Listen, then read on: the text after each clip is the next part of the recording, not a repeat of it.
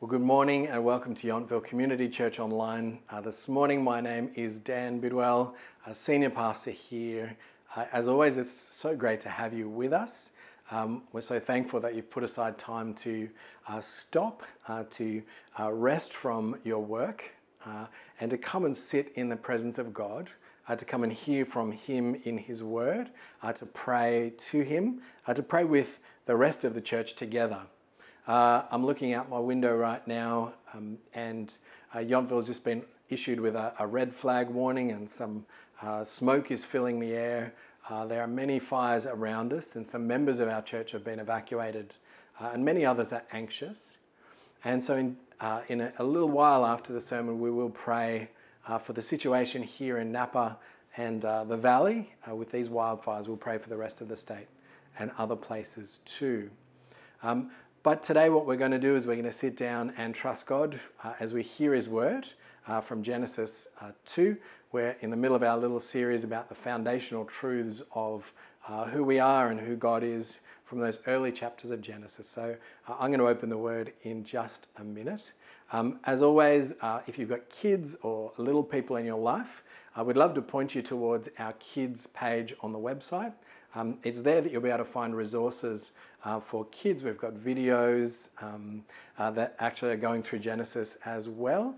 This week we've sent out activity packs to all the kids in church.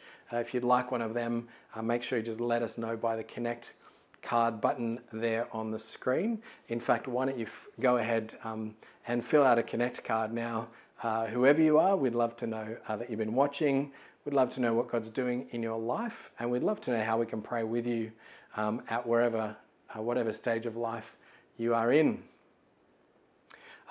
Thank you again for those who are financial partners with us. We sent out a financial update a week ago via our e-news. If you'd like to receive that update, again, you can get in contact with us and we'll make that available to you. The Connect card button is the best way to do that.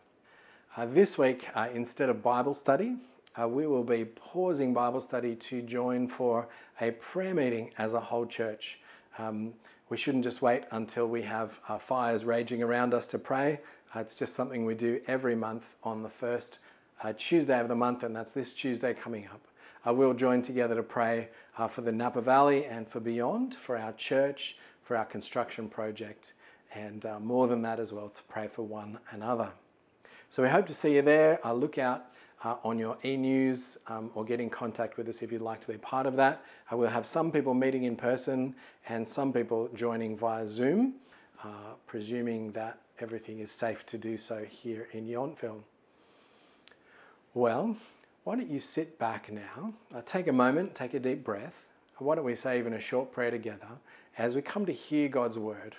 Let's pray that God would prepare our hearts. Father, as we come now to hear your word, as so many storms are raging around us, literally fires, we pray that you'd calm our hearts. Help us to hear you speak. We pray that you'd speak powerfully through your scriptures this morning as we hear them read and explained. To the glory of Jesus. Amen.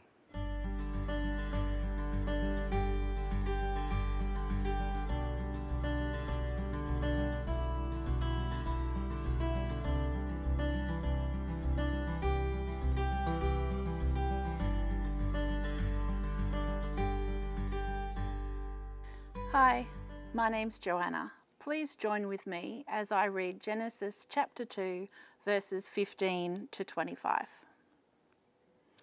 The Lord God took the man and put him in the Garden of Eden to work it and take care of it. And the Lord God commanded the man, "You are free to eat from any tree in the garden, but you must not eat from the tree of the knowledge of good and evil, for when you eat from it, you will certainly die." The Lord God said, "It is not good for the man to be alone. I will make a helper suitable for him." Now the Lord God had formed out of the ground all the wild animals and all the birds in the sky.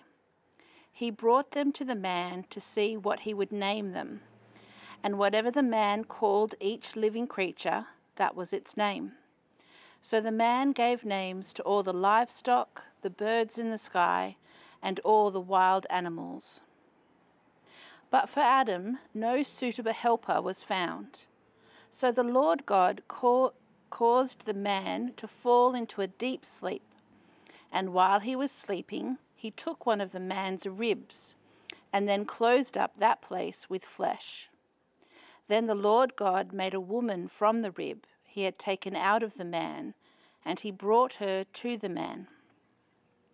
The man said, "This is now bone of my bones and flesh of my flesh. She shall be called woman, for she was taken out of man." That is why a man leaves his father and mother and is united to his wife, and they become one flesh.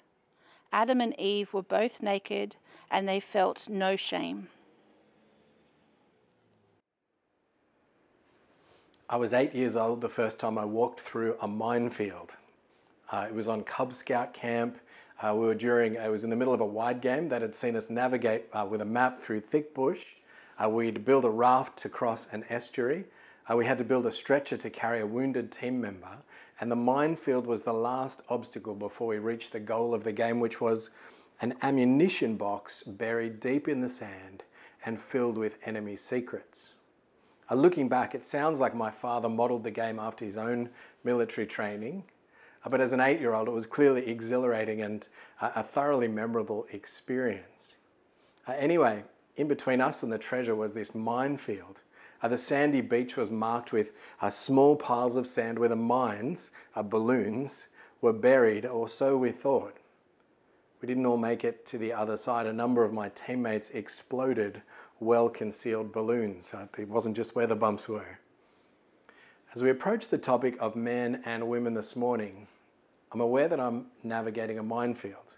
You know, as a society, we've had a public discussion for the last 50 years at least about issues of male and female equality, the roles of men and women in society, issues of gendered abuse and oppression, sexual predation by men against women, and more recently, gender identity and confusion.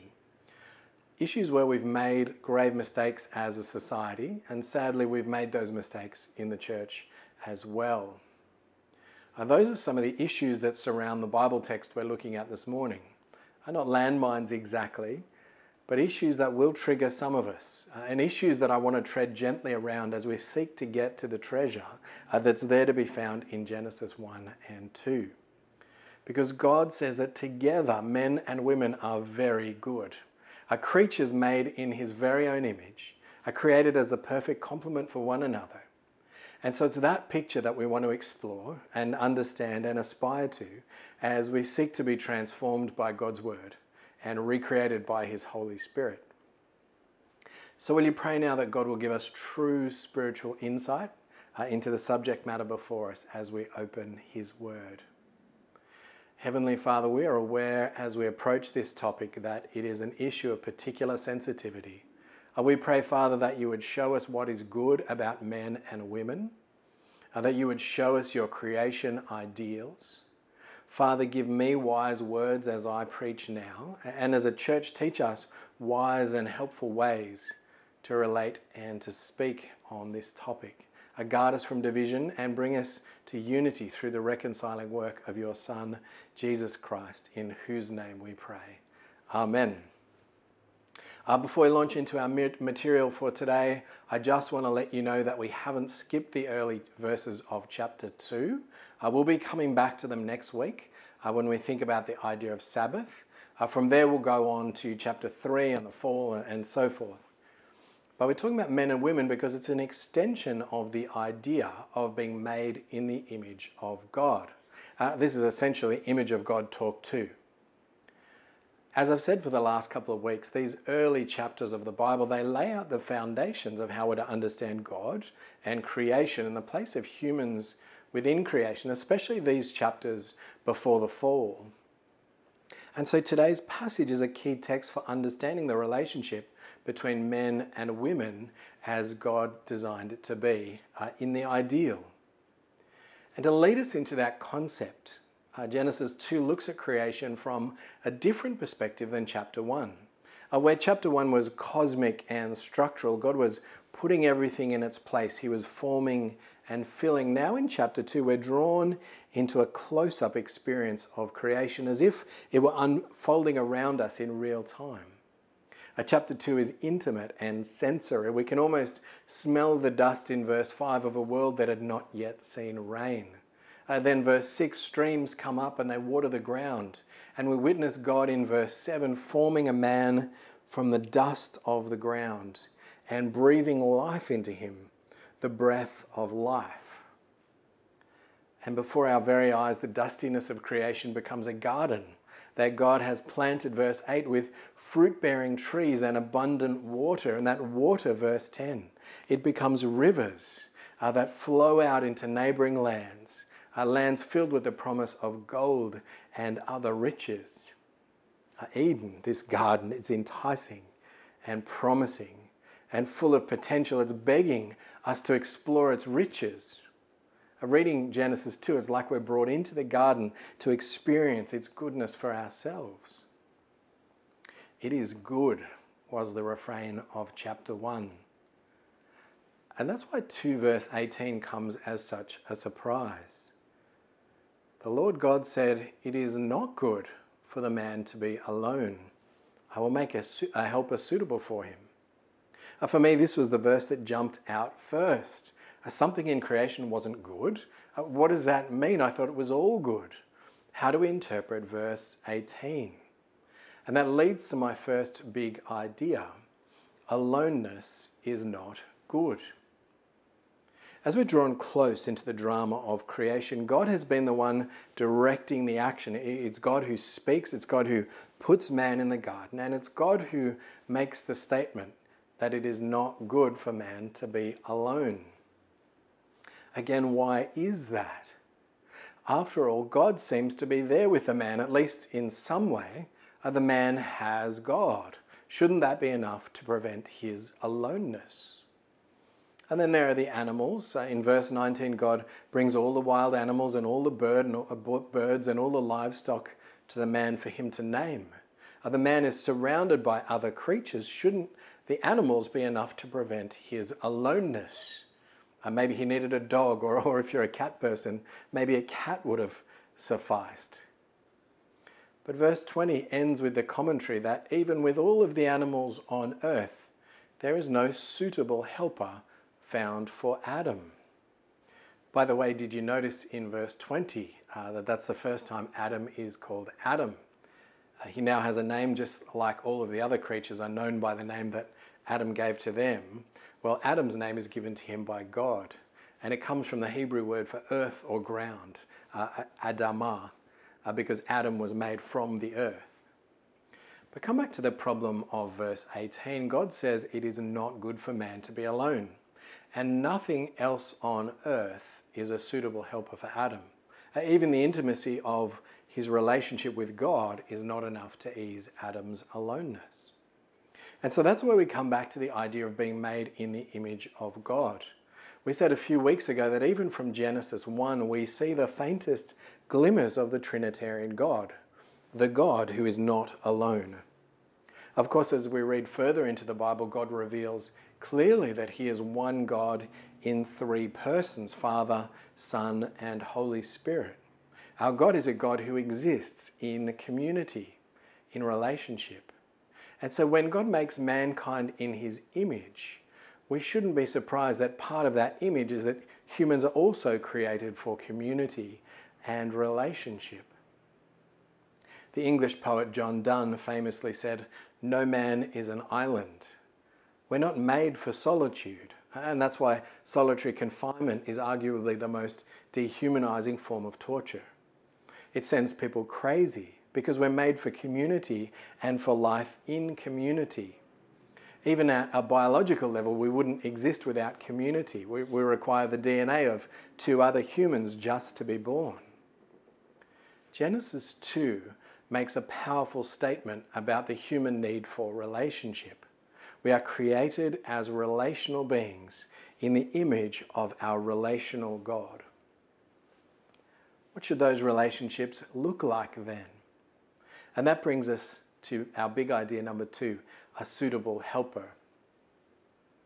Verse 18, Then the Lord God said, "It is not good for the man to be alone. I will make a helper suitable for him." A little look at the words in the original language helps us to understand what God means by a suitable helper. The word for suitable could also be translated something like corresponding to, or the opposite of him. God wants to create someone for Adam who will be a helper in the work of ruling over creation. And it will be somebody who is like him, somebody that corresponds to him. That is not an animal, but not the same either. Someone who is his opposite, someone who is Adam's other half.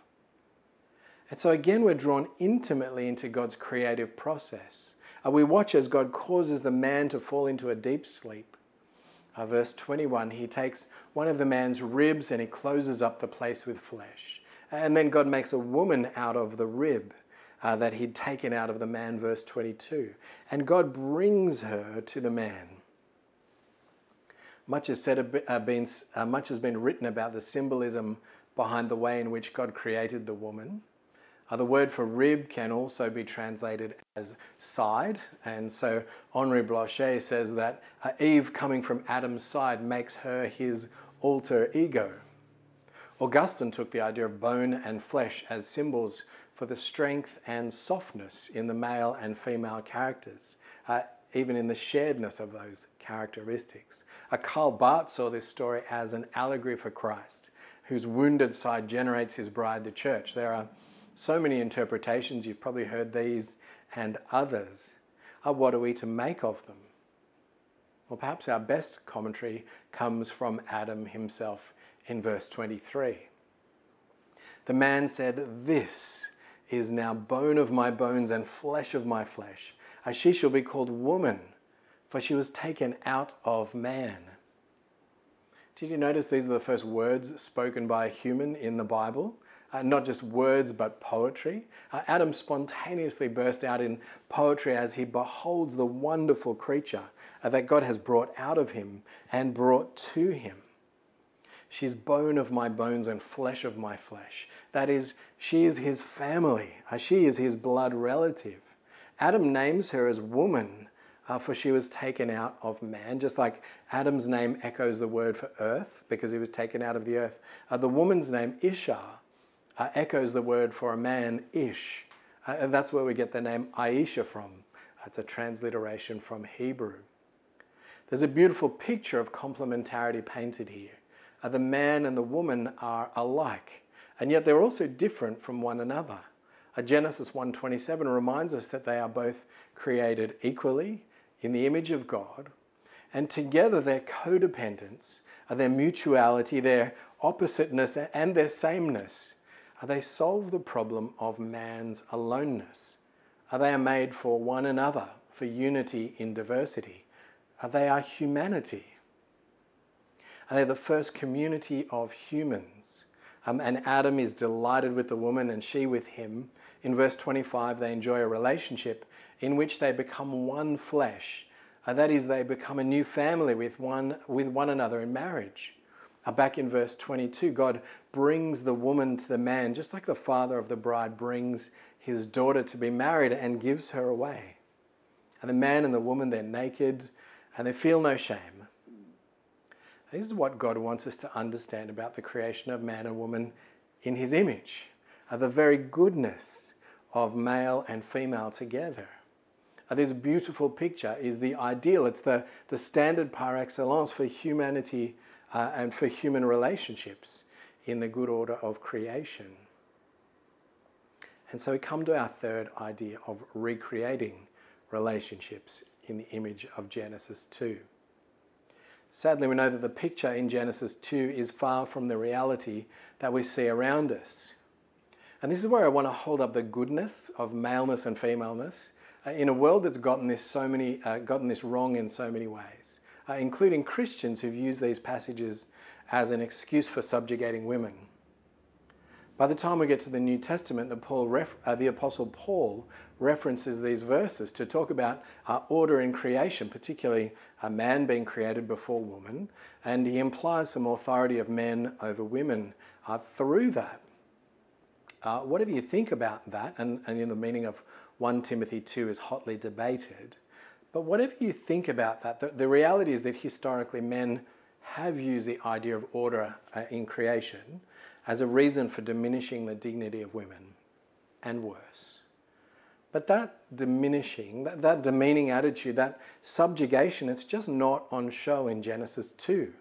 There's nothing demeaning in the woman being created as Adam's helper. In fact, in the rest of the Old Testament, there are 21 uses of the word helper, and 15 of those refer to God being the helper of humans. Does that demean God? No, not at all. A helper is a wonderful gift, a blessing, someone to be thankful for and someone to esteem. So we're not to think of the woman as some kind of subjugated house help. Nor is there any disdain intended in the created order. After all, Jesus himself, though in very nature God, we read this in Philippians 2, he was pleased to take on the nature of a servant, according to his Father's will, becoming human and even subjecting himself to death on a cross. Was Jesus demeaned by that act of humility? Well, no, rather God exalted him to the highest place because of it. In the human economy of relationships, we've made authority and submission a power imbalance, a nuclear arms race. In God's economy, it is no such thing. And the Trinity itself is our example. The Father, Son, and Spirit, they're equally God in nature, but they perform different functions in an ordered relationship, and yet without any loss of dignity to any one of them. And so it ought to be for God's people, being created in the image of God and being recreated in the image of Christ. All the parts of the body work together for the functioning of the body, and no part has less dignity than another, says Paul in 1 Corinthians 12. In fact, he says we ought to treat the less honourable with special honour, 1 Corinthians 12 verse 23. All of this is to say that in Genesis 2, we're presented with a model relationship between man and a woman, a relationship that is very good, a relationship that gives honour and dignity to each participant, a relationship that in some way mirrors the relationship between the persons of the Trinity. Matthew Henry sums it up like this: the woman was made out of a rib, out of the side of Adam, not made out of his head to rule over him, nor out of his feet to be trampled upon by him, but out of his side to be equal with him, under his arm to be protected, and near his heart to be beloved. This week we had a special birthday at church. Happy birthday, Ellen. Ellen has the honour of being one of our oldest members at Yountville Community Church, and we had a little drive-past birthday party for her last Sunday. While we were there, somebody asked me, what is my favourite flavour of frosting on a birthday cake? And of course, the answer is chocolate frosting on a chocolate cake. As we close our time today, I just want to add a little frosting onto what we've been thinking about this morning, which is the idea that we are made for relationships, and particularly marriage. The reality is that many of us will marry, but some won't. And many of our marriages will end in divorce, and the rest of them in widowhood, generally for one party or the other. And so many of us who are married today will be single again at some stage. It's a sobering idea, I know. And it might make us feel like we will end up alone. But the wonderful story of the Bible is that we will not end up alone. Whether we marry or not, the God who exists in community has a plan to bring each of us who trust in his Son Jesus into a community that will last forever. So our aloneness on earth, and even married people feel alone at times, our aloneness will be swept up in this new relationship, so that in the new heavens and the new earth, we'll live in perfect relationship, a perfect communion, perfect harmony as the people of God around the throne of the Lamb. Because one of the beautiful pictures of the new creation is a wedding feast where Christ is the bridegroom and the church is his bride. That's Revelation 19, verse 7 and 8, and Ephesians 5. The marriage of Adam and Eve and every human marriage, they are good and God-ordained and wonderful. But in comparison to the eternal relationship of Christ and his people, they will pale by comparison. Our human marriages are a shadow of what is to come. And that means for any of us who feel alone in this world, you are not alone. We have a God who's already drawn us into relationship with him through Christ. And more than that, who's placed us in a spiritual community, the church. The church is a new family that strives to live out the ideals of Genesis 2, not joined by bone and flesh, but united in the body of Christ. A community who cares for the widow and the orphan so that no one is left alone. As individuals being recreated in the image of Christ, and as a church, we are in the business of recreating the goodness of relationships that we see in Genesis 2. That's the ideal. Now, I know we're not perfect, but together we can make that a reality more and more as time goes on. Isn't that the sort of church you want to be part of? It's going to take all of us to pull it off, and I need your help, just like Adam needed a helper. And we can help each other in this because God has made us for one another. He's made us family, and God uses these transformed communities, churches, to bring transformation to all of the communities of the world. Our vision at Yountville Community Church is to reach into the Napa Valley and beyond with this transformative message and this transformative community that God is building among us. Would you pray that God would do that amongst us more and more? Heavenly Father, we thank you for this word about the goodness of relationships, the goodness of maleness and femaleness, the goodness of being made in your image, and the goodness of being together. We thank you, Father, that you do not leave us alone, but you have made us for one another.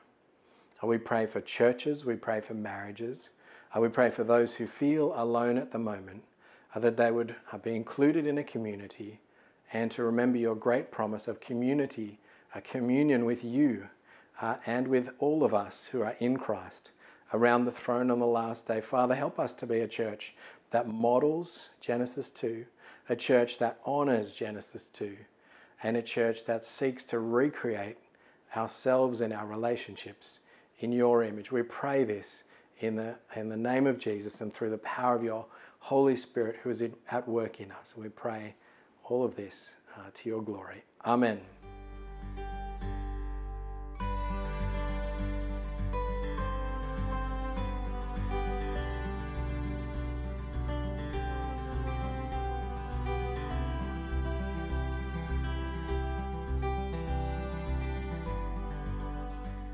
Please join with me in prayer. Yet I am always with you. You hold me by my right hand. You guide me with your counsel, and afterwards you will take me into glory. Whom have I in heaven but you? And earth has nothing I desire besides you. My flesh and my heart may fail, but God is the strength of my heart and my portion forever. Father, thank you that we are made to be in relationship with you and with each other.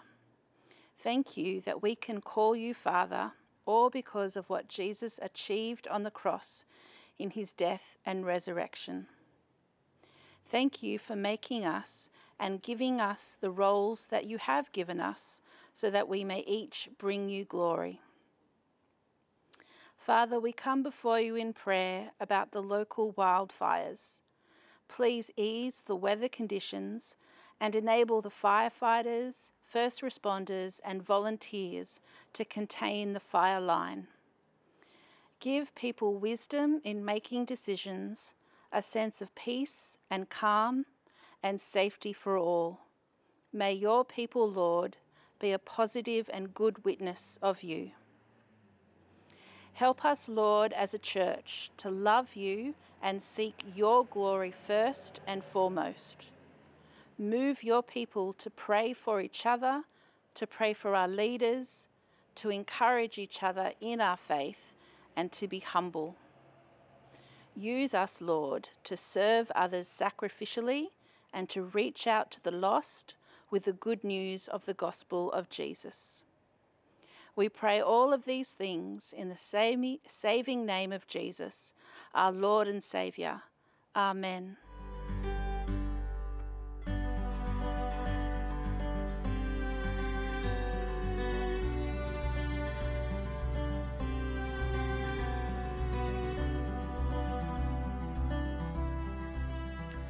Well, hasn't it been a good morning at Yountville Community Church? Challenging, I know.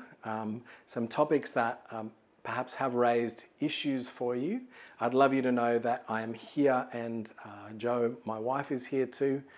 We would love to spend time with you. You need to process anything that we've spoken about today, or if you'd like to discuss it further, please get in contact with me via the Connect card. But for now, why don't we go into this week remembering that wonderful ideal of relationships, not just marriage relationships, but all human relationships, flourishing as we hold one another in dignity and equality. That's all we have time for now. We hope to see some of you at the prayer meeting on Tuesday. But for now, goodbye and God bless.